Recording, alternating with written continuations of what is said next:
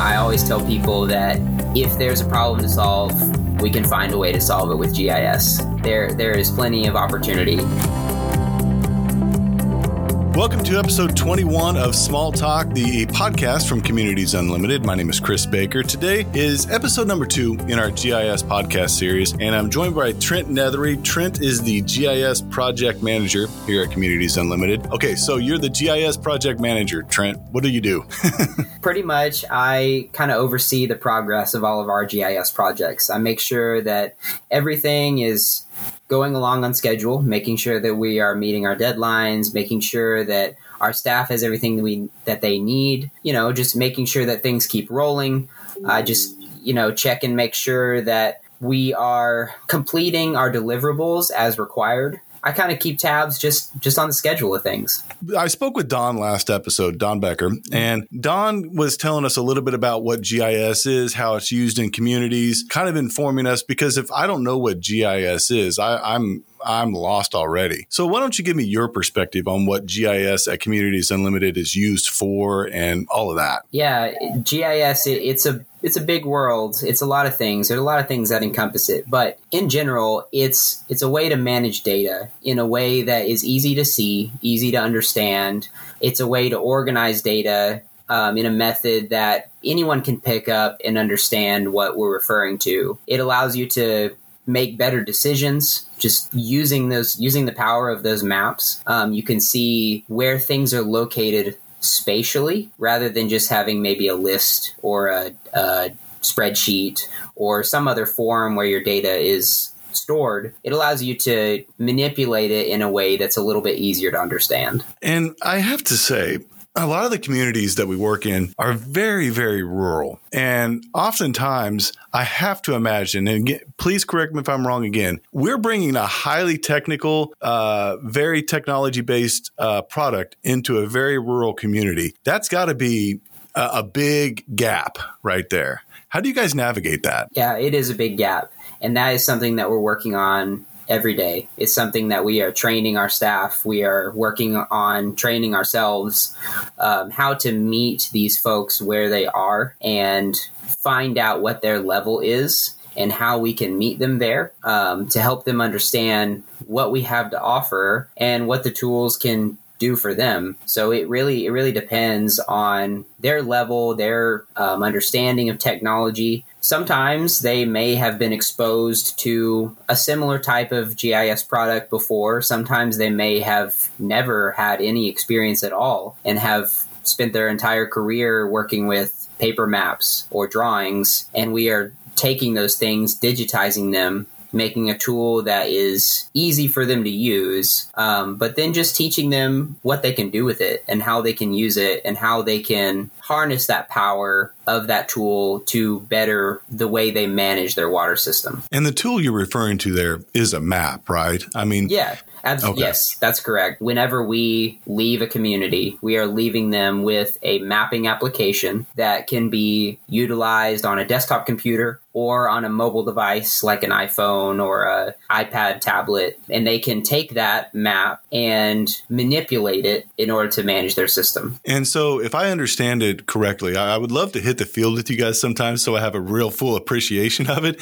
But you guys will go into a community. Oftentimes you'll have an entry level amount of information about, say, a water system or whatever it is you may be mapping. And then you go out and you literally visit all of those points and make them more accurate and maybe add some and subtract some. Yes, that's correct. We go into a community and we have a rough idea of what's there. We take old maps that already exist. They could be original as-built maps from when the system was installed. They could be hand-drawn maps. They could be engineering drawings from previous updates, previous editions. We take all of those things, take them into consideration, and create a list of what we're looking for. So we have a rough idea of the number of water meters, for example, when we go into a community. That may not be entirely accurate, depending on the accuracy of the previous maps and data that we have. So we kind of go in with a rough idea, but kind of blind at the same time. Once we arrive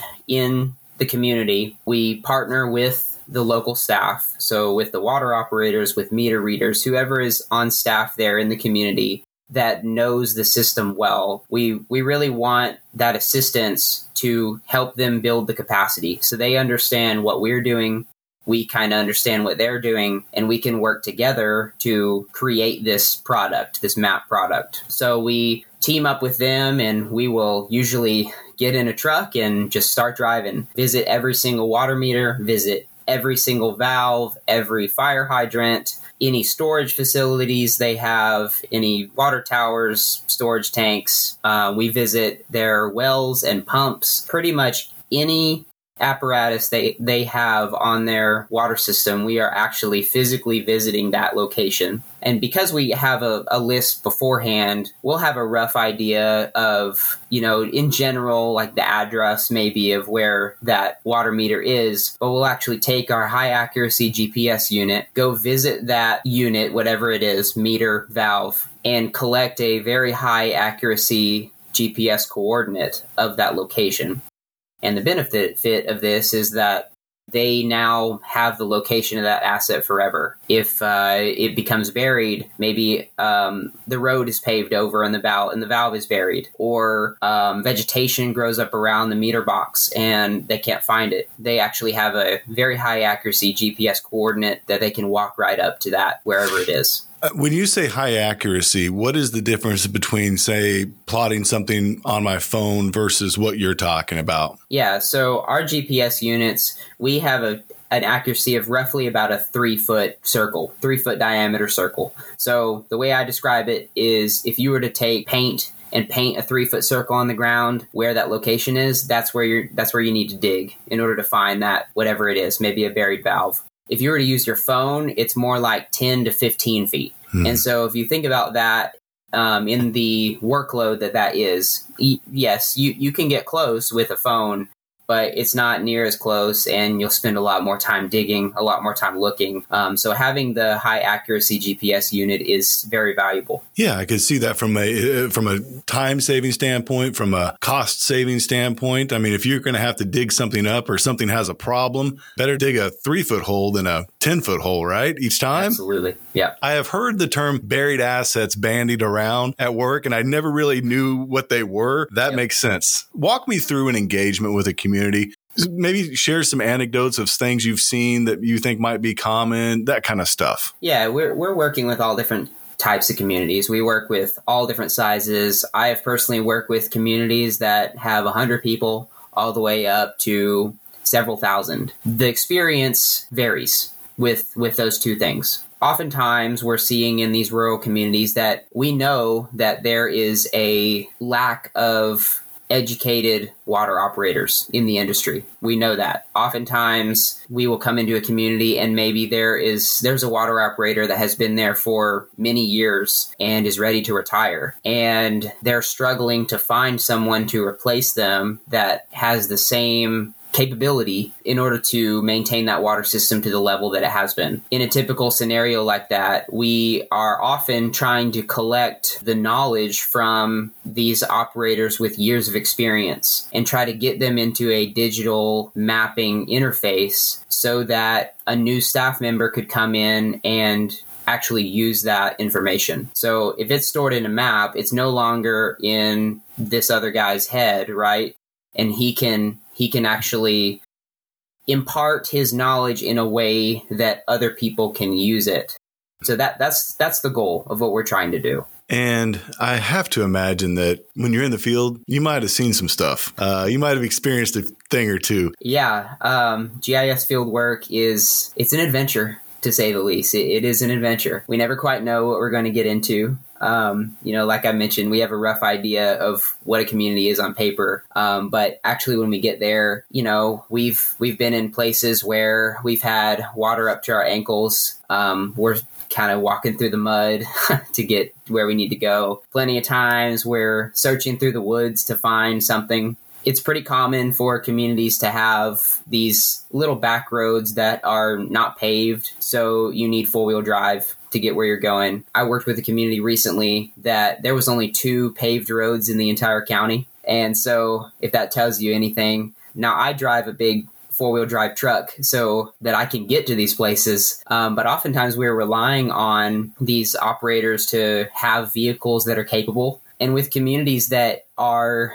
kind of low budget, or they just need more assistance, they may only have one old pickup truck to do all the work that they need to do. We're going into this knowing that we're going to have to solve problems and kind of adapt to the scenario. We often have to fight off dogs in front yards.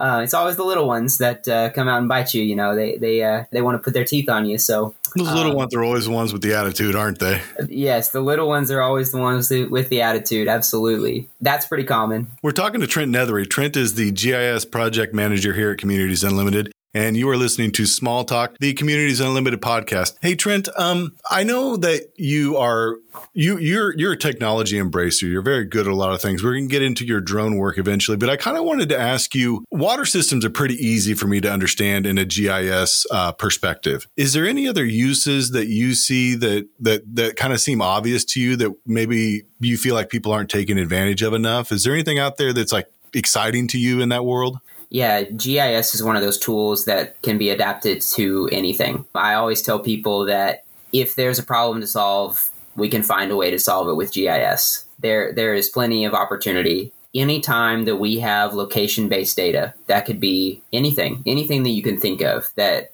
any type of data that has an address or even a zip code or just any sort of location-based data, we can organize with GIS. We have created products in community for things like solid waste or things like tourism. For example, we could create a tour guide for a community where maybe they have several historical sites and we want to go ahead and put those on a map, maybe write a story about those, have some sort of guide for people to come in and explore that town, bring folks in that would otherwise normally not have a way to engage with that history, for example. We could create maps of trail systems or anything with location-based data that we want people to have access to. Also, there's a component of emergency management that GIS can be utilized for. So one of the great things about it, it's not just points on a map. It's actually data storage and data analysis. So when you have a map interface, you might have points on a map, but each point, if I were to click on that point, then I can have files and photos and notes and all kinds of data that I can store in there. I could see a use case of maybe you have a map of all your community facilities, community buildings, government buildings, things of that nature, and then stored in the GIS, you have your emergency plans, you have your fire information, all of those emergency documents that you need to have on file somewhere, but you just have that organized inside the GIS. Yeah, I know we've done some some interesting projects with like things like cemeteries and things like that. The magic, in my opinion, of GIS is the attached data to that, pictures, stories, files, like you were talking about. That seems like where a lot of the cool stuff can be. Definitely. In the case of the cemetery, that's a great example. That was a project where we actually mapped a location of the headstones in the cemetery. And then attached to each location is the name, the birth date, the death date, and then any other information about that person. So in this particular project, there was several famous people that were buried in this cemetery, and we were able to kind of write up a paragraph about them, about their life, not only to save that knowledge, but also to create a tool so that family members can come and search for their loved ones and find out where they are buried. They can actually just search them by name and their location will pop up and they can walk right up to them. Lots of possibilities with it, man, especially for communities like that are making that leap from not having anything like this to something. I hope that people really dream a little bit and are able to see the possibilities. Yeah, most definitely. You're also our de facto drone expert. Let's talk about those things you fly up in the air. Tell me what you use them for and tell me about them. So we have a fleet of 2 DJI Phantom 4 drones that we use. And these drones are specifically made for very high quality photography. So they have fantastic cameras on board. So we have used them for photography. And in GIS, whenever you're creating a map, you need to have a reference layer called a base map. And a base map is super important because otherwise it would just be points floating in midair. You wouldn't be able to have any context where anything is located. Now, whenever you create a GIS application, there are some default base map options. You can do like a satellite imagery layer, what you would typically see like on a typical Google Maps, like a street view type of layer. But one of the downsides is that you are limited to whenever that map was last updated. Take, for example, the imagery layer. I don't know if that imagery layer was updated 6 months ago or 5 years ago. It just depends on the imagery that's available. So the downside of that is, let's say, like the cemetery, for example, we want to show exactly where all the headstones are today. We want to show the trees, and we want to show the roads, and we want to show the exact layout of that cemetery today. So in that case, in that project, we took our drones and we flew the drones over the entire cemetery property. We can create a program that tells it to take a photo every few feet or so. So we end up with around 300 photos of the entire property, and each of them are geo-referenced. So the drone has a GPS on board and it knows where it took that photo. Then we can take all of those photos, put them in a software that stitches them together and creates a geo-referenced imagery layer called an orthomosaic. And that orthomosaic essentially serves as a base map that is up to date immediately. So that is what we see today, no matter what. And because we're actually using our own equipment, we're not relying on satellites that are orbiting above the Earth. We're actually flying 300 feet above the surface of the Earth. We can get really crisp, high quality imagery that you can almost zoom in and read the name on those headstones with this imagery. There are a few other use cases that we could potentially explore. We have used them for branding type of things. We can use them for water tower inspections. We can use them to take photos of different assets in the water system, and we do use them for that. Whenever I provide a mapping application to a community, I like to include photos of that water system. So if I have the opportunity, I will bring the drone with me every time I go out in community, and I'll take a photo of maybe their downtown area, or if they have a water tower, I'll take a photo of that, because oftentimes they're painted up nice. They have like the high school mascot on it for something, or they have the community name, and that makes a great cover photo. It adds value to the product that we are providing them. It also adds a sense of pride to them, like, this is my map, this is my product, this is my community, and I'm proud of it. Talking to Trent Neathery. Trent is the GIS project manager here at Communities Unlimited. This is episode 2 of our GIS series. Hey, Trent, if there was something you wanted people to know about working with the GIS, what would you tell them? What would be your, advice, I guess? I'd say embrace the technology, because the world is changing. We're relying more on technology every day. And this is something that has so much potential to provide value to future staff.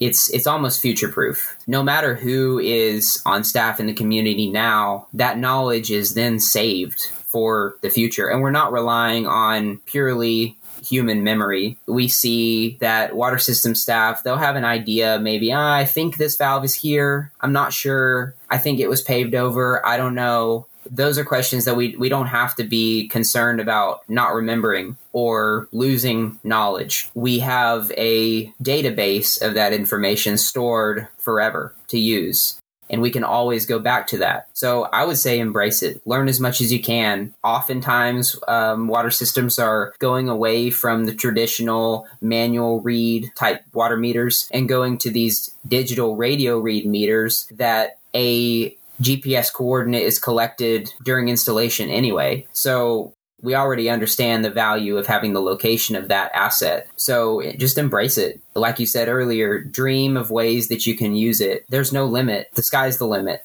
on solutions that GIS can provide. Yeah, kind of what you get out of it is what you put into it, right? Absolutely. Yeah. Is there anything else you'd like to add before we wrap up, Trent? Because I know my experience with the GIS department is very surface level. I haven't delved deep into it too much. It seems like a whole lot of fun. It seems very valuable to a community. Is there anything I'm missing? Asset management is a big part of GIS that we are learning how to implement. Every state in our 7-state region has kind of different requirements for what they need for asset management. To explain what asset management is, essentially, we are taking an inventory of everything in the system. So everything that I've already talked about, water meters, valves, hydrants, including the water lines, the mileage of the water lines, all the materials, makes and models about all of those products, pumps, storage tanks, everything that is owned by the water system. Those are our assets. And we need to keep track of those when they're installed, what their useful life is, makes, models, schematics, maintenance records, everything about those things. Traditionally, that is done in a database, some kind of spreadsheet. GIS is a great tool for that because we already have the location of that asset with the GPS coordinate. In order to create an asset management plan, we can add all of that information into those points. So take a valve, for example. If I were to click on a valve, I can go ahead and store inside of that data point the make, the model, the install date, the useful life, any maintenance records, the size. I can also store in which water lines are affected by that valve. So if I were to shut that off, how many of my residents are affected? That goes into the critical score of that valve. So if that were to break, how many people would be without water? All of that can be stored inside the GIS. So what's great about this is that it's a digital version of that spreadsheet in a way that's a little bit easier to see. It's a little bit easier to understand. Yeah. So if you have a map and you have valve number 42, you could store in things like you were saying, like the make and model. You could store the PDF of the instructions or whatever the case may be, when it was last serviced, those kind of things. And it just makes that workflow a lot easier. I mean, there's a lot of input to do, but the output is tremendous there. I mean, it has to be. Yes, and what's also great is inside the GIS software, different ways to write code to make calculations and organize your assets in a way that's easier to use. And we can use that to do calculations like we know the install date and we know today's date. So let's do a calculation of how old that is automatically. So when I click on a valve, I can instantly see the age of that valve. If I also know that the useful life for a product, like a meter, is 10 years. So if I installed it, let's say I installed that meter in 2014, we're now 10 years. We're at 10 years. So the useful life of that meter is up. Let's say a item like a fire hydrant has a useful life of 50 years. I installed it in 2010. I can do a calculation and see, oh, well, it's been 14 years, so now that useful life has dropped, and I can see the calculation of the remaining useful life. And that's beneficial for budgeting. I can have the GIS give me an alert, give me a notification when my useful life has dropped down to whatever I set it to be. That could be 5 years or 2 years or 1 year, depending on my budgeting needs, so that on the finance side of things, I can know that, hey, I have some assets in my water system that are almost used up. They have almost completed their useful life, and it's now time for me to budget. And I can go ahead and consider that in the next 5 years, I need to replace 10 fire hydrants, for example. And I can go ahead and think about that and what that entails. Makes so much sense, man. How does an engagement with the GIS team here at Community Zone Limited work? Is it often kind of a one and done, or are you guys constantly talking to communities, helping them with their product and all that? How does that work? Yeah, we have a couple of different options that we offer. We have options that we can come in to a community, collect the data, as we talked about, visit every asset, collect the data.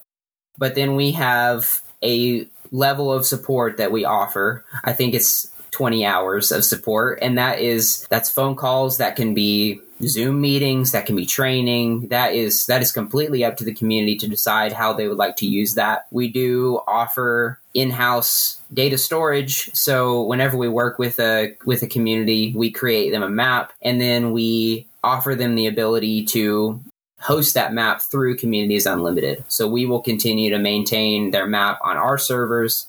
We will back up their data, and that's for a yearly fee that the community will pay, and they can pay that for as long as they would like to continue the services with Communities Unlimited. Okay, cool. Well, Trent, I do appreciate your time. I guess to wrap up, I would ask you, do you have an ideal example of a community that used GIS and is still using it properly, or is there an all-star out there? Yeah, so Waldron, Arkansas comes to mind. They're one of our communities that they use GIS for both their water system and their wastewater system. So we have mapped both, and we have been supporting them. They love it. They speak highly of it. They use it all the time. They keep it up to date every day. I think they're one of our communities that they log in just about every day. And that is an ideal situation. The GIS should be a tool that you carry in your pocket and you use every day.